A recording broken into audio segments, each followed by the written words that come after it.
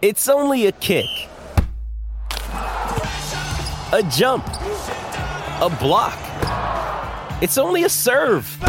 It's only a tackle, a run. It's only for the fans. After all, it's only pressure. You got this. Adidas.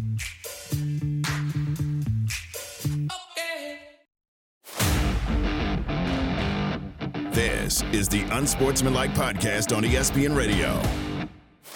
We are Unsportsmanlike, presented by Progressive Insurance on ESPN Radio, ESPNU, all of our great ESPN stations across the country, Sirius XM, Channel 80. Titans Radio Network, along Michelle Spallman, Chris Canty, Evan Cohen with you.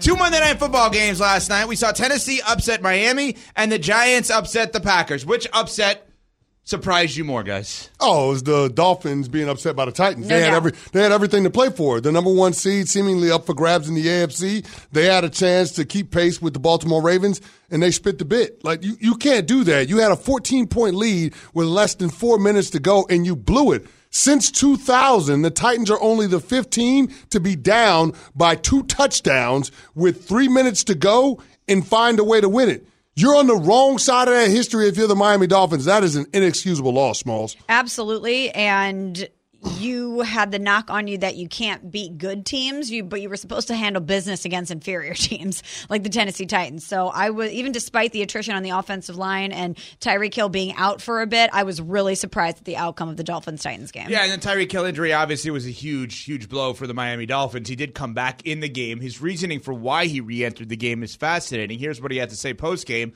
about who motivated him to get back in. I just made up in my mind. I came in at halftime. I texted my wife. I was like, bro, like, it hurt. Like, need an ankle massage tonight. She was like, you better get your ass back in that game, dog. And I was like, all right. So I just made up my mind that it's going to hurt. It's going to suck tomorrow morning, tonight and tomorrow morning. You know, and I just went back in the game on my own. Like, without anybody saying, Reek, go. Like, nah, it was like, this. I gotta get out there, you know, and bring some energy and be that spark. Tyreek Hill, of course, listening to his wife, doesn't want to jeopardize the possibility of spooning post-game, right? Here, I do have a question on specifics of this. Is that normal? Guys at halftime are texting people? I think that's the way of the world now in the NFL. It wasn't like that when I was in the league, but you're hearing more and more about players going into the locker room, checking their phones at halftime or whatever, and then coming back out. That's not something that I would do because once I start playing, I'm locked in. I got laser focus, and I'm just a completely different person. But it's different strokes for different folks. I don't think that is, I guess, material to whether or not you're going to be a good player. I think different guys need different things. And so in that instance, checking his phone, especially after his wife sees the injury that he has, she probably wants to know if he's okay. He's probably texting her, hey, baby, I'm okay. Once she finds out she's okay, she's like, hey, bro, get your ass out there. You make $30 million a year. We got a record to break. We got a record to break, and we got more money to get to, dog. Right. So let's get to this bread. But here's the problem that I have with what I saw from the Dolphins. They had the ball with 2 minutes and 40 seconds left and went 3 and out. 2 straight runs with Raheem Mostert, only got 4 yards out of it. 2 were scrambled for 3 yards. They weren't able to salt the game away with their rushing attack. Now, they're ranked second in the National Football League in rushing, but to me, it's a lot of inflated stats because when you look at when it's important to be able to run the football, it's in those moments in the fourth quarter when you're protecting the lead. You got to be able to salt the game away. You got to be able to keep the other team's offense from getting back on the field. And it's clear and obvious to me that the Miami Dolphins aren't able to do that. Now, they were down a couple of significant contributors along that offensive line, so maybe I'll give them a little bit of grace in that regard. But this is not an overly physical run game, and I wonder how that's going to play when you're up against better competition in the conference. To that same effect, they had 3 offensive linemen out, ended up being 4, and Tyreek Hill out for a minute. Where are we at with Tua? Because, you know, we always look at somebody like Brock Purdy and we say if he doesn't have the full complement of weapons around him, he might not be a guy who could elevate you to win. I know we don't say that, but that's what kind of the narrative is around Brock Purdy. Are we ready to go there with Tua? That if they need him to step up and win a game, that we're sure he can do it? No. I'm not there either. I mean, especially if 10 is off the field. And that's why Dominique Foxworth, who was just in studio with us in the 7 o'clock hour, said, you know, the ceiling on this team is going to depend on the health of Tyreek Hill. If Tyreek Hill is healthy and available for the rest of the season and the playoffs, I would say it's on the board for them to get to the conference championship game. If Tyreek Hill can't be him, if he can't, be the guy that takes the top off of the defense, if he can't create space for everybody else in that offense, then all of a sudden you think that it's going to be an early exit for the Miami Dolphins. Now, I get it. Right now, they have a 2-game lead with 4 games to go in their division against the Buffalo Bills. But I will say this. I mean, the Bills have the potential to make this thing really interesting because those two teams do have that game head-to-head in Week 18, and the Bills already got a win in the bank over the Dolphins this season.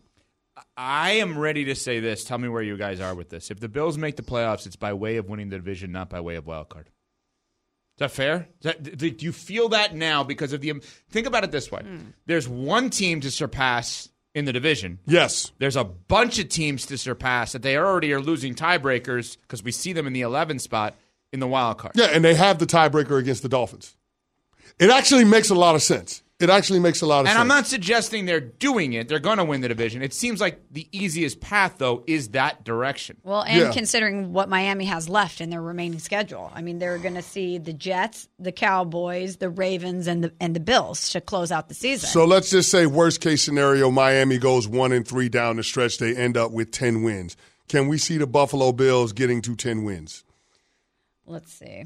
I mean, they do have the Dallas Cowboys, but then they've got the Chargers and they've got the Patriots. And, I could actually see it. I could see them losing if they lost to the Cowboys, but then so that puts them at 7-7. Beat the Chargers, Patriots, and Dolphins, they would be 10-7 just with the Dolphins, but they'd have the head-to-head tiebreak because they swept the division series.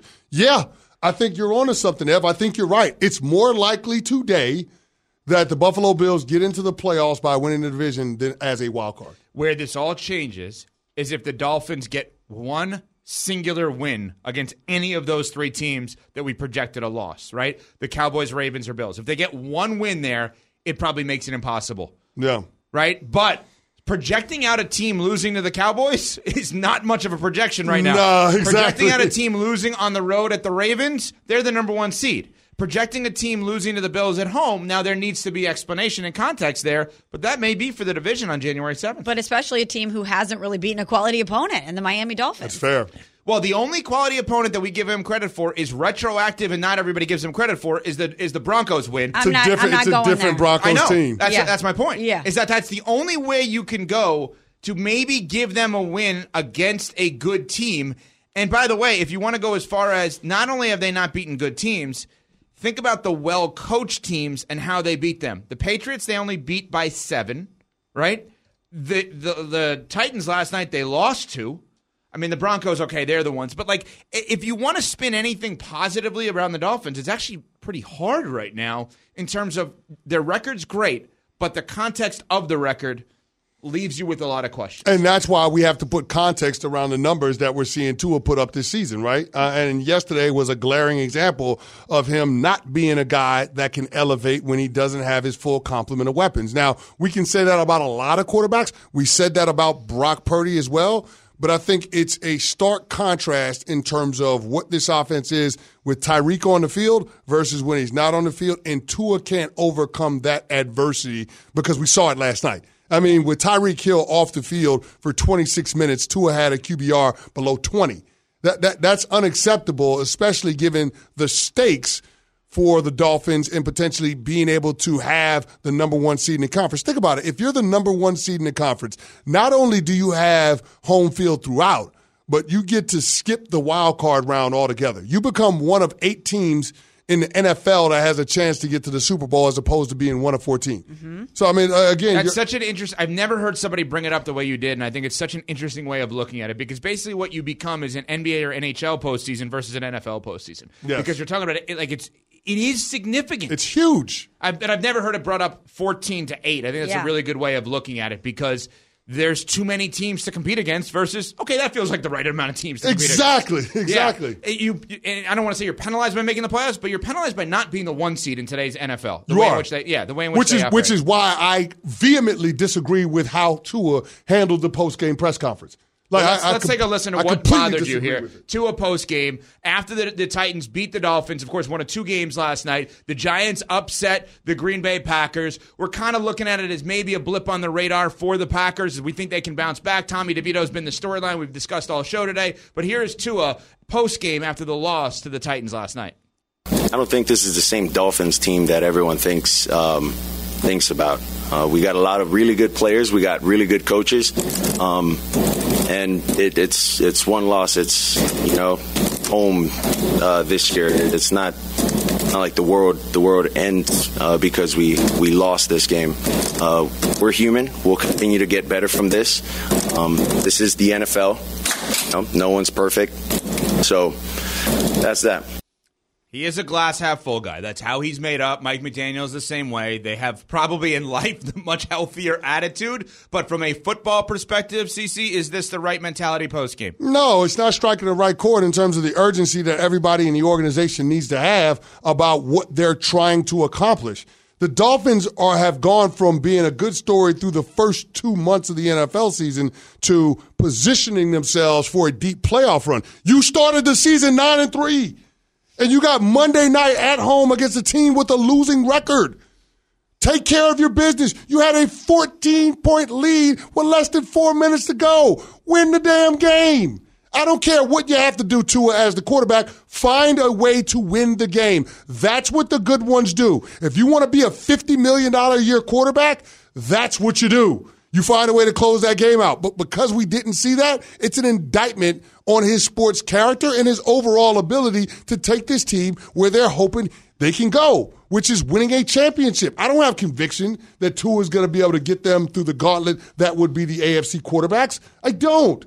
And that's the problem with where the Miami Dolphins are at, and that's why I think yesterday was a bit of foreshadowing in terms of what's to come once they get matched up against quality competition in the postseason. Well, I will tell you, Smalls, the Dolphins are not helping us in terms of our trip to Florida next week because this show has been very critical of the Dolphins today. And now we're going, thanks to Celsius, ESPN West Palm, into Dolphins country. And, we're being very critical of the Dolphins, but they brought it upon themselves. You blow a 14-point lead with 4+ minutes to go. We're going to have fun with Celsius and your peach vibe there, and ESPN West Palm with Unsportsmanlike in Florida, but the Dolphins fans there are not going to be happy. I mean, when we just think about quarterbacks that are in the trust tree in the AFC, where's Tua at right now? He's not in there. Small says he's not in there.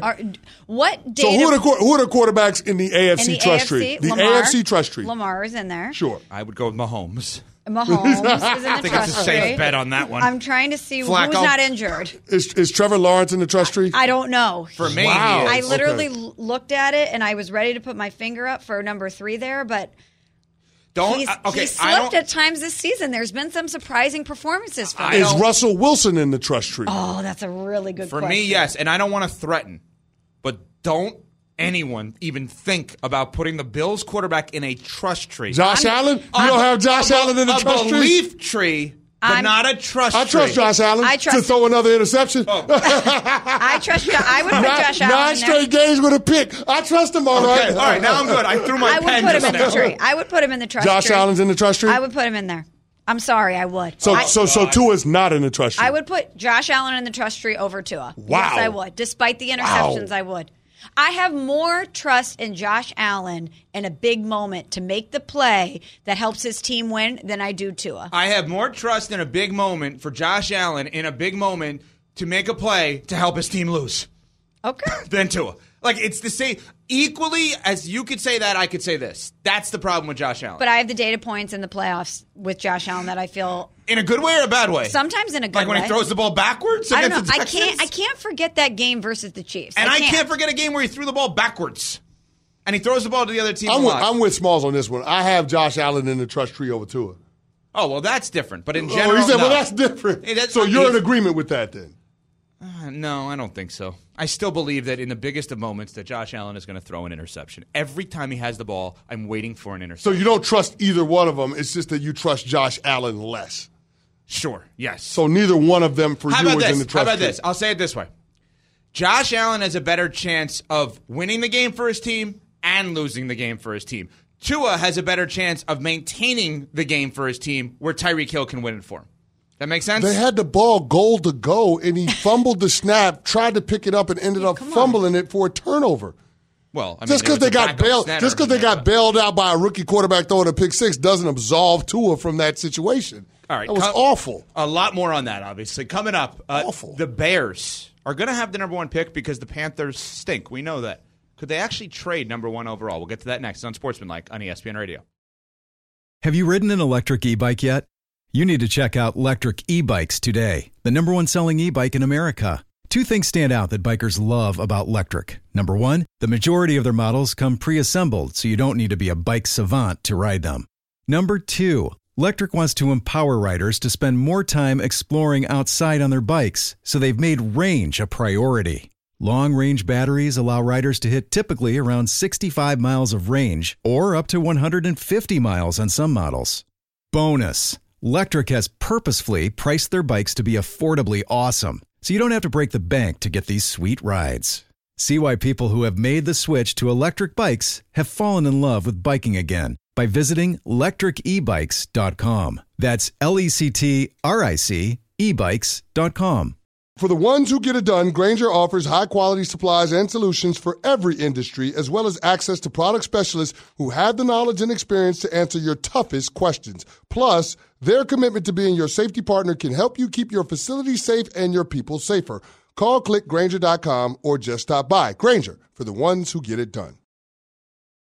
This is the Unsportsmanlike Podcast on ESPN Radio. We are Unsportsmanlike, presented by Progressive Insurance, along with Michelle Swolman, Chris Canty, Evan Cohen with you. You can watch us on ESPNU, listen to us on all of our great ESPN stations across the country, Sirius XM Channel 80, and the ESPN app.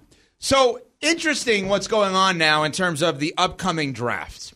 We do have a situation in which, because of the trade last year between Chicago and Carolina is going to end up with the number one pick this year. Chicago is going to get the number one pick this year as a result. And Mike Greenberg on Greeny yesterday, 10 a.m. to noon Eastern time here on ESPN Radio, presented by Progressive Insurance, had this to say about what the Bears should do. You can either A, take the quarterback and thus have a rookie salary cap working on Caleb Williams, or B, sign Justin Fields for the Daniel Jones contract, and you trade away that first pick. You could get 3 1s and 2 2s and whatever it might be. You already have the good young offensive lineman you drafted last year. You put Marvin Harrison out there opposite DJ Moore, and you get an offensive coach in there who has some idea which end zone it is we're trying to move the ball towards. Justin Fields is a star, and they've made him so bad. It's the gutsy decision. I really genuinely think it would be the right call. Okay. If he's a star, then why would you sign him to the Daniel Jones contract? If he's a star, you pay him, $50 million plus a year. That's what it is. Like, if you have that kind of conviction, when you're willing to pass on the number one overall pick, Caleb Williams or Drake May, you're willing to pass on the promise of both of those dudes for what Justin Fields could grow into after what we've seen the last 3 years. To me, you go ahead and pay the guy a top of the market deal. I mean, if you're hedging with the Daniel Jones contract, that means that deep down you don't believe that Justin Fields is going to be the guy. You think he might be the guy, but you don't have that overwhelming conviction that would justify the opportunity cost of passing on the 2024 crop of quarterbacks after you passed on the 2023 crop of quarterbacks with Bryce Young, C.J. Stroud, and Anthony Richardson. I love Greeny. I love his takes. But this one, I can't get on board with. It's just absolutely ridiculous. Yeah, unless you know for sure on Justin Fields and Matt Eberflus, for that matter, I don't know how you could pass on drafting a potentially transformative quarterback. But how could you know on Justin Fields? You don't, and that's why you can't take that risk if you're the Bears. I think your point is the best one. C.J. Stroud looks like that guy. We don't know about Bryce Young yet. We don't know about Anthony Richardson. But the fact that you had the opportunity to draft somebody who looks like he is a franchise-altering quarterback and you didn't, you can't do that 2 years in a row. He doesn't look it. He is a franchise-altering quarterback. Like, they're in the playoff chase right now. You're right. I mean, you're talking about the Texans, the last 3 years won a grand total of 10 games, and they're already at 7 wins at this point in the season. So, to me, this is a no-brainer for the Chicago Bears. You take the top-rated quarterback on the board, you reset the clock on the economics of the quarterback position in your building. You're not ready to win, so that aspect of it makes a whole lot of sense. And here's the great part about where the Bears are at. You still are going to have a top pick, probably a top 10 pick. You have the opportunity to trade down and acquire more draft capital if you so choose. But mortgaging off the number 1 overall pick after you just did that the year before, it just doesn't make any sense. It's a quarterback-driven league, and unless you got that position figured out, it's going to be hard to win. And it's safe to say, based on what we've seen from Justin Fields over the last 2.5 years, that he is still a question mark. Why continue to double down, and now it would be tripling down, on a guy that's a question mark? Doesn't make sense. Yeah, I look at it as risk assessment. Which feels like the greater risk? Moving on from Justin Fields and him becoming a star elsewhere, or passing on Caleb Williams and or Drake May? One of those that two part, guys. that last part, that latter part. So what I would do is different than what everyone has said so far. Everyone is looking at this with the Chicago Bears in the future as an either or. I'm looking at it as a both. There is no reason you actually have to give up Justin Fields. You can keep Justin Fields and still draft Caleb Williams number 1. I'm a big believer that rookie quarterbacks, at least for a little bit, should sit. Mahomes did it. Hurts did it. Lamar did it. Russ did it. Rodgers did it. Purdy obviously is playing the results. He did it. It's only $6 million that Justin Fields costs against you. It's going to be $6 million for you or against you. The cap hit and the dead cap is basically the same.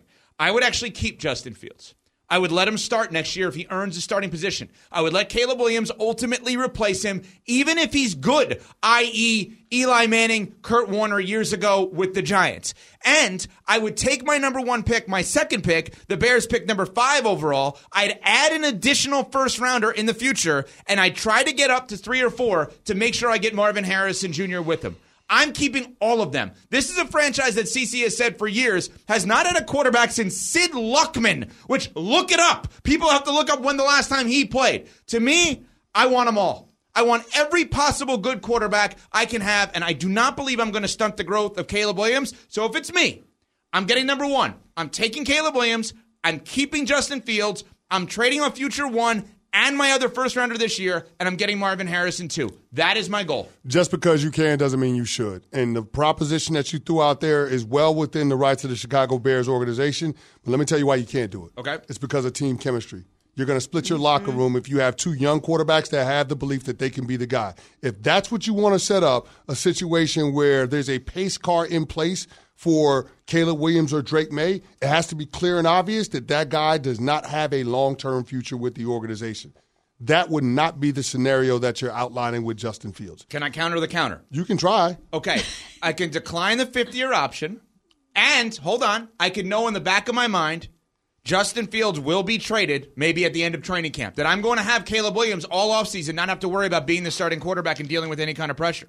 Maybe Hold even on, into the season. You're gonna have him traded when now? I could have him traded at any point. There's going to be a team that needs a quarterback. I guess my whole point is this. You can't keep both of those guys in your locker room when both of those guys believe that they're going to be the guy. You're talking about their careers being too close in terms of timeline. Justin Fields will be going into year 4. Caleb Williams will be going into year 1. You're going to create a contentious environment in that locker room. So from a team chemistry standpoint, you can't do that. It makes sense. Listen, the Bears were well within their rights to do that. Yeah. But you can't do that with your locker room. I totally get what you're saying, and you very well, obviously from 11 years of experience in this league, know better than I do. Yeah. I'm just saying, outside looking in, for a team that has never performed well at that position, I may try something that doesn't normally. I may try to do what the Packers have done, which is have multiple guys in there and figure it out from there. And I get it. The Packers have not had guys. Aaron in the same Rodgers was in year 18. I get it. I'm just saying that everyone's doing. That's a big difference, man. Everyone's doing the either or. I would at least explore the end. But why wouldn't you tell? Let's just, for argument's sake, say it's Caleb Williams. Not only are you the guy, and we're clearing every runway for you to become the leader of this team, but we're going to do everything we can to get something back and whatever deals we can and build around you. In my scenario, I'm getting you Marvin Harrison Jr. You don't need to ask me for much more. I just got you Marvin Harrison Jr. Well, they need much more, though. I know, but they need a lot more on that Bears team. I think, again, that's what I would try to pull off. Not saying it could happen, and also not saying it would work. I'm just saying that's what I would try to pull off. We rarely, if ever, see MVPs in the NFL that don't play quarterback. Coming up next, someone who won the MVP not playing quarterback will join us. It's on Sportsmanlike on ESPN Radio.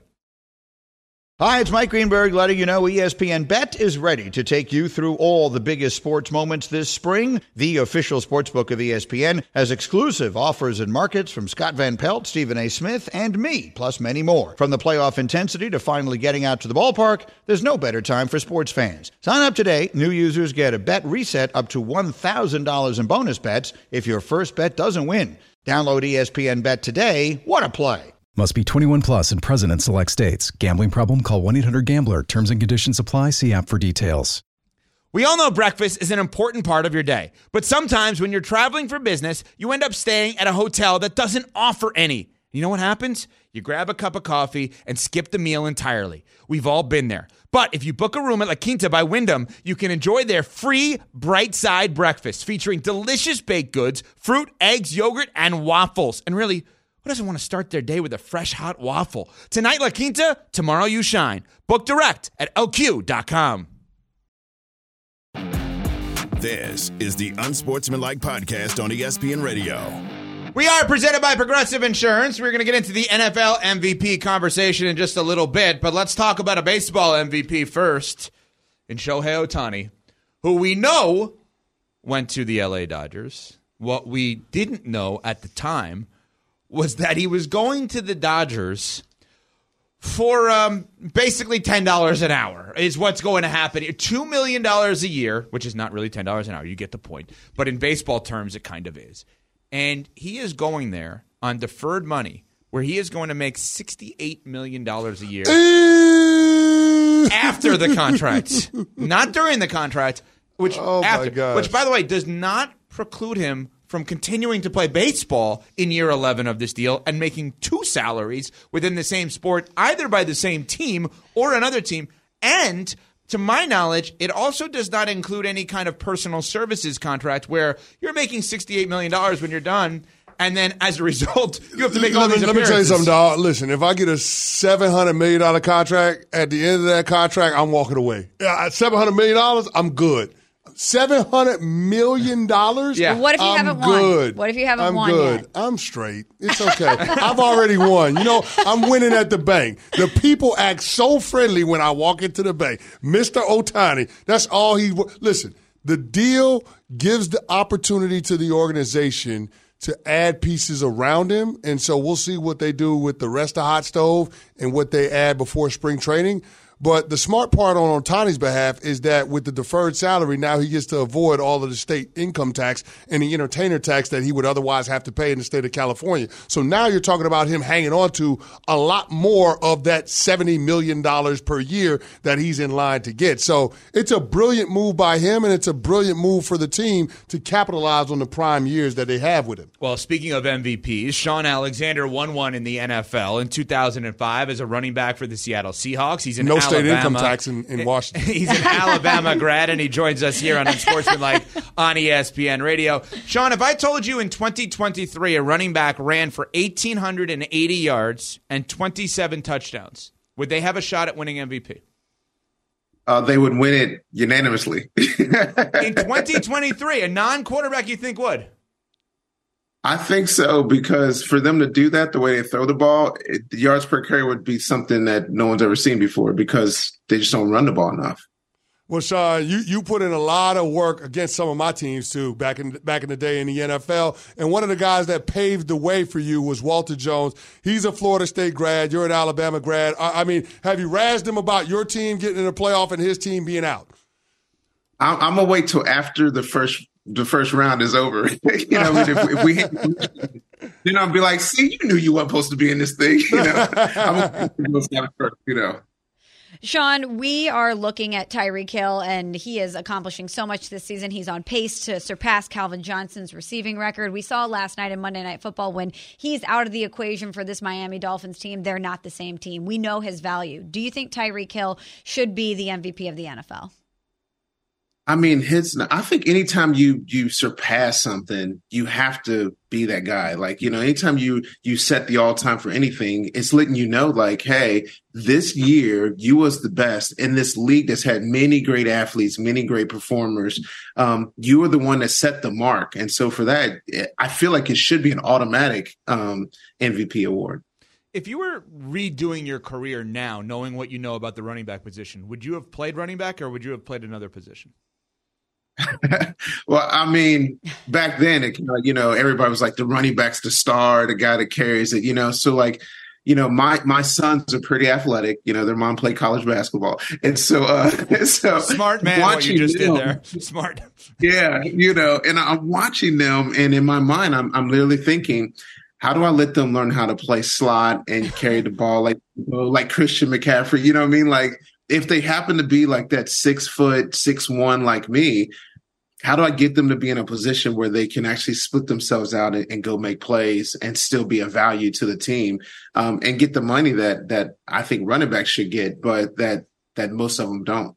And, Shaun, let's drill down on the money aspect of it, because we're coming out of an offseason where we've seen several running backs engaged in very public disputes with their teams over money. Josh Jacobs and Saquon Barkley. We saw it with Jonathan Taylor before. The Colts obviously relented. But just out of curiosity, we know things are cyclical in the NFL. Is this what we're seeing with the running back marketplace a matter of being cyclical, or is this just going to be the way of the world in terms of how teams operate with that position for the foreseeable future?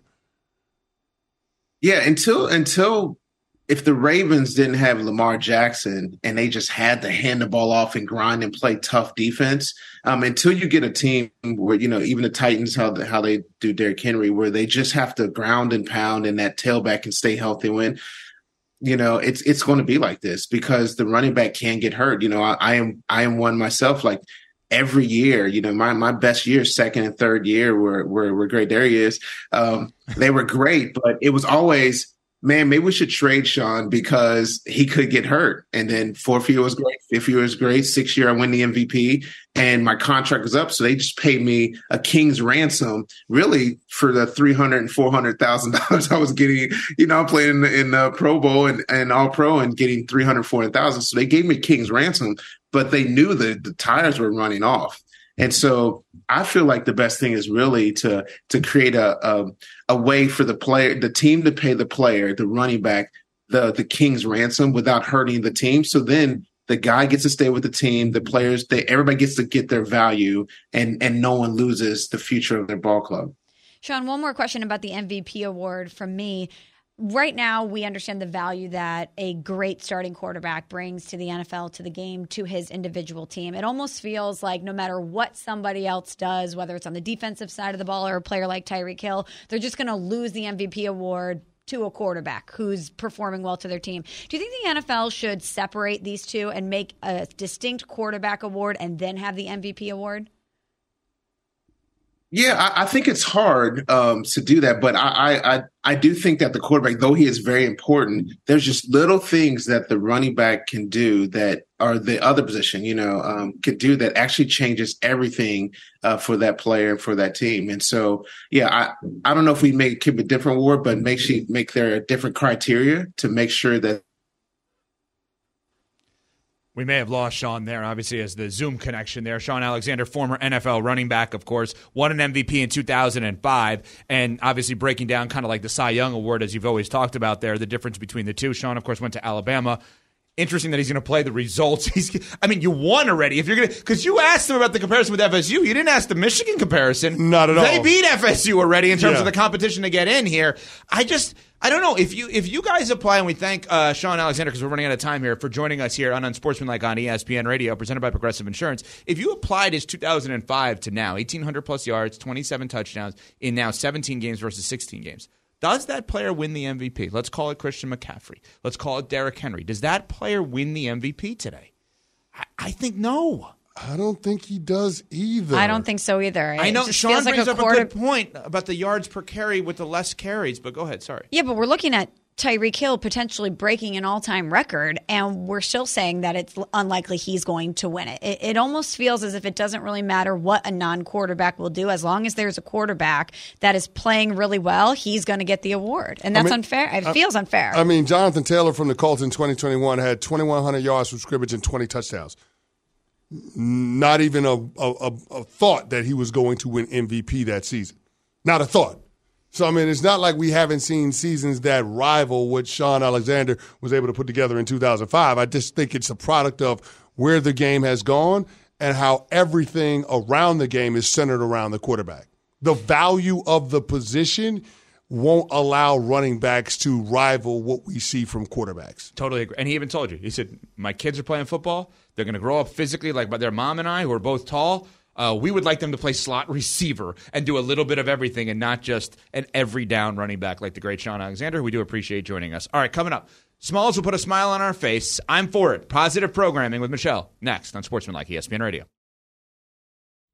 Robert Half research indicates 9 out of 10 hiring managers are having difficulty hiring. If you have open roles, chances are you're feeling this too. That's why you need Robert Half. Our specialized recruiting professionals engage with our proprietary AI to connect businesses of all sizes with highly skilled talent in finance and accounting, technology, marketing and creative, legal, and administrative and customer support. At Robert Half, we know talent. Visit roberthalf.com today.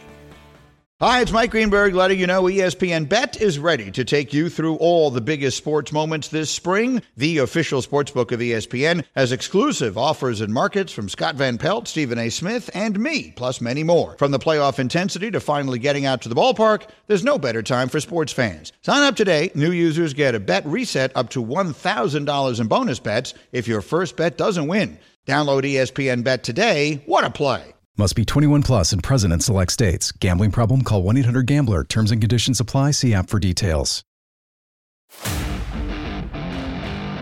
This is the Unsportsmanlike Podcast on ESPN Radio.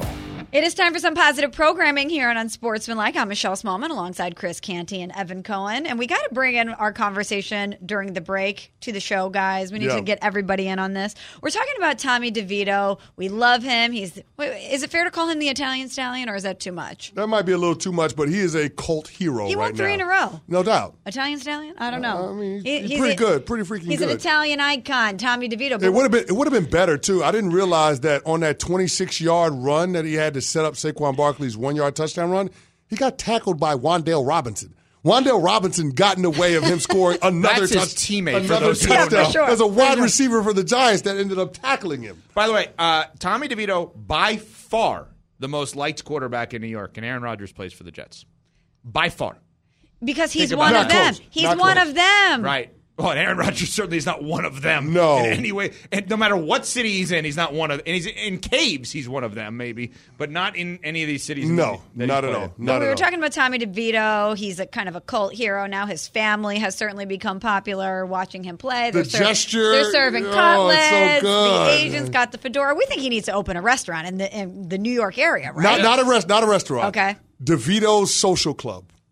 DeVito's Social Club. How about you have to go through a deli to get there? Yeah, exactly. It's got to be very exclusive, very unassuming. Like there's a front, and then there's the club behind it or downstairs where you have to be invite only, that type of deal. Yeah. Can you imagine partying with the Tommy DeVito family and then you get a meatball sub on the way out? Oh, that'd be great. You ever see the movie Enemy of the State? Sandwich. Ooh, yeah. You ever see the movie Enemy of the State? Yes. No.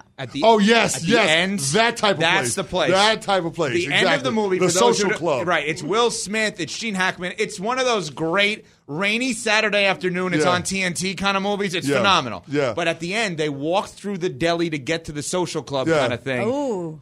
Now, what happens after that is not ideal. The Social Club is not like Zero Bond or Soho House. Like, this is a different type of social club we're talking about. So not everybody walks out. There you go. Okay. 10 walk in, 2 walk out. Yeah, exactly. Are we wearing leisure suits to the DeVito Social Club, or are we wearing actual suits? No. If you're not a regular at DeVito's Social Club, you can't wear the leisure suit. You need to be Rayos? You need to be exactly. Table? You're suited and booted until otherwise notified. Okay. You know what I'm saying? It's that type of place, okay? Think Russian tea room in Midtown. Like, it's that kind of environment. Yeah, Javante Pat, tea room. You're not just rolling up to DeVito's Social Club any kind of way. No. Nah. You got to have the chains on. You got to have the jewelry going. No, you don't want to have the chains on. Don't be too flashy. Tommy DeVito's got the gold chain. Well, he can do that, but he can do that though. Okay. He's a regular. He's the owner. He's the owner. If you're not a regular at DeVito's Social Club, there's a certain level of decorum you have to have. You got to follow the rules. Yeah. You just think Russian tea room as if everyone has been to the Russian tea room. I haven't been, but I've heard of the Russian tea room. We haven't had a good CC unintentional humble brag in a while. We just Here had we go. one. Here we go. Here we Am I go. right? Back in Bristol, am I right? Javante, you are usually the judge of the humble brag. He just dropped Think Russian Tea Room. I think he's fine. I'm not really too Thank familiar you, Javante. with the Thank you. For once, though. Javante defends me. He's got For your back. once. He's got your back. For All once. right, Appreciate Smalls. you, Javante. You see what Thank you. You know what we're seeing here? Tommy DeVito's having an influence on the show. The Italian loyalty is permeating Yeah, on Sportsman. exactly. Javante's like, that's my teammate. Now Javante is teetering on trustworthy. When he was untrustworthy. We always once been on the before. same side. Yeah, exactly. I love that. All right. Exactly. Well, you guys, let's keep it pushing here. Speaking of quarterbacks and speaking of chains, Kirk Cousins. Hey. Cousins was on the Manning cast last night and showed off some of his jewels that he might wear to the Tommy DeVito Social Club. Send me a chain. It's the only one I've ever really gotten of some Kohl's Cash. So just let the camera see that. So that's my Kohl's Kohl's Cash chain. I've never really rocked that, but I keep that in the closet just in case. Is that not the most Kirk Cousins thing ever, that he, A, has a Kohl's Cash chain, and B, that he keeps it in the closet and doesn't wear it because he's too modest to wear the chain? Yeah, I mean, I guess it's whatever you got to do to promote Kohl's. Like, he's now like the ambassador and is perfect for Kohl's. But I would say this. To me, the quintessential Kirk Cousins moment was when he was on the plane celebrating a win with his teammates, shirt off, with all of the gold chains on. Like, that was awesome because it was just like Kirk Cousins embracing the culture in the locker room. I love that moment. So I will forever and always think of Kirk Cousins in that way. But that's the beauty of Kirk Cousins. He's got a little something for everybody. He does. Like, whatever version of Kirk Cousins sticks out for you, then that's okay. If you're more on the Cole side, that's cool. If you're more about the chains, the Cuban links, the herringbones, then that's cool too. Kirk Cousins has shown us that he has that kind of range as a quarterback, which is pretty damn impressive. Versatility. And I'm wondering if the Vikings absolutely have to bring him back next season. I keep thinking about this with the Bears likely getting Caleb Williams or somebody that they think is going to be transformational and showing signs of life down the stretch here. The Lions are a team, even though they've stumbled a bit, that are a threat. And the Packers with Jordan Love look like they're on the ascent. Kirk Cousins has proven that not only is he going to put up numbers and he's going to help you be competitive, but the team loves him. When he's out there wearing Kirko chains, T-shirts, he's just a great leader. And I know that he vibes well in Minnesota. He wants to be there. I think they got to bring him back. I just want to know how much he's asking for because we all know that Kirk Cousins is about his money now. More than Cole's cash. He's all about real cash, not Cole's cash. Like, he's about that bag. So, I mean, how much he wants is going to determine whether or not I'll bring him back.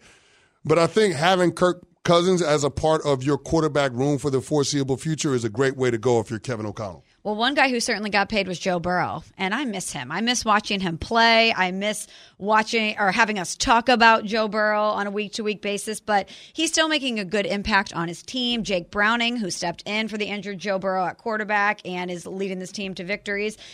He wanted to bring his family to the game. And, you know, CC, as you've mentioned us, players have to pay for tickets. Yes. He's a backup. He's not rolling in Cole's cash like Kirk Cousins. He doesn't have the Joe Burrow checkbook. So what did Joe Burrow do? He said, don't worry about it. He got Jake Browning's friends and family tickets. He actually gave up his suite for them to sit in and watch the game. Isn't that awesome? Burrow's people ain't going to the game. He ain't playing. If Nine ain't out there, why they want to go to the game, man? The suite is just going to sit there being empty. Might as well give it to your teammate. If Jake, especially after the way Jake Browning played, like down in Jacksonville, like, you got to show him some love. Go ahead and throw him the suite. Let his people be there to celebrate him. That's nice and all, but I want to know who paid for the food and drinks, because the whole catch with the suites is it costs extra with the food and drink. Did Burrow also pay for that?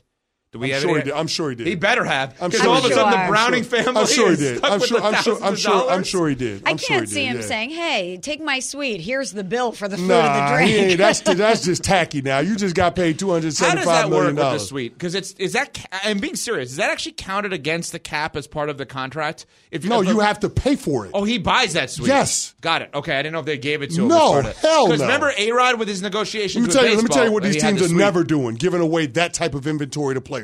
Did they never. give him a discounted rate? No. So he's paying full price for a suite. You pay full freight for those suites. That's why you see several players go in on that just so their family doesn't have to sit in the normal stadium seating because you don't want your people getting heckled. But, yeah, like you'll have 3 or 4 guys get together and buy a box and then split up the 12 tickets that come along with the box. So like you, OC, and AP back, Antonio Pierce back in the day would say like, all right, let's all throw in, we'll get it together. Although I was too cheap to do that for my people. I'm not buying a suite for y'all. Y'all sit with the regular fans. We're on Sportsmanlike on ESPN Radio. Thanks for listening to the Unsportsmanlike podcast on ESPN Radio. You can listen to Unsportsmanlike live weekdays from 6 to 10 a.m. Eastern on ESPN Radio, the ESPN app, and on SiriusXM Channel 80. You can also watch on ESPN2 and on ESPNU. Unsportsmanlike with Evan, Canty, and Michelle. Have you ridden an electric e-bike yet? You need to check out Electric E-Bikes today, the #1 selling e-bike in America. Two things stand out that bikers love about Electric. Number one, the majority of their models come pre-assembled, so you don't need to be a bike savant to ride them. Number two, Electric wants to empower riders to spend more time exploring outside on their bikes, so they've made range a priority. Long-range batteries allow riders to hit typically around 65 miles of range, or up to 150 miles on some models. Bonus, Electric has purposefully priced their bikes to be affordably awesome, so you don't have to break the bank to get these sweet rides. See why people who have made the switch to electric bikes have fallen in love with biking again by visiting electricebikes.com. That's LECTRIC ebikes.com.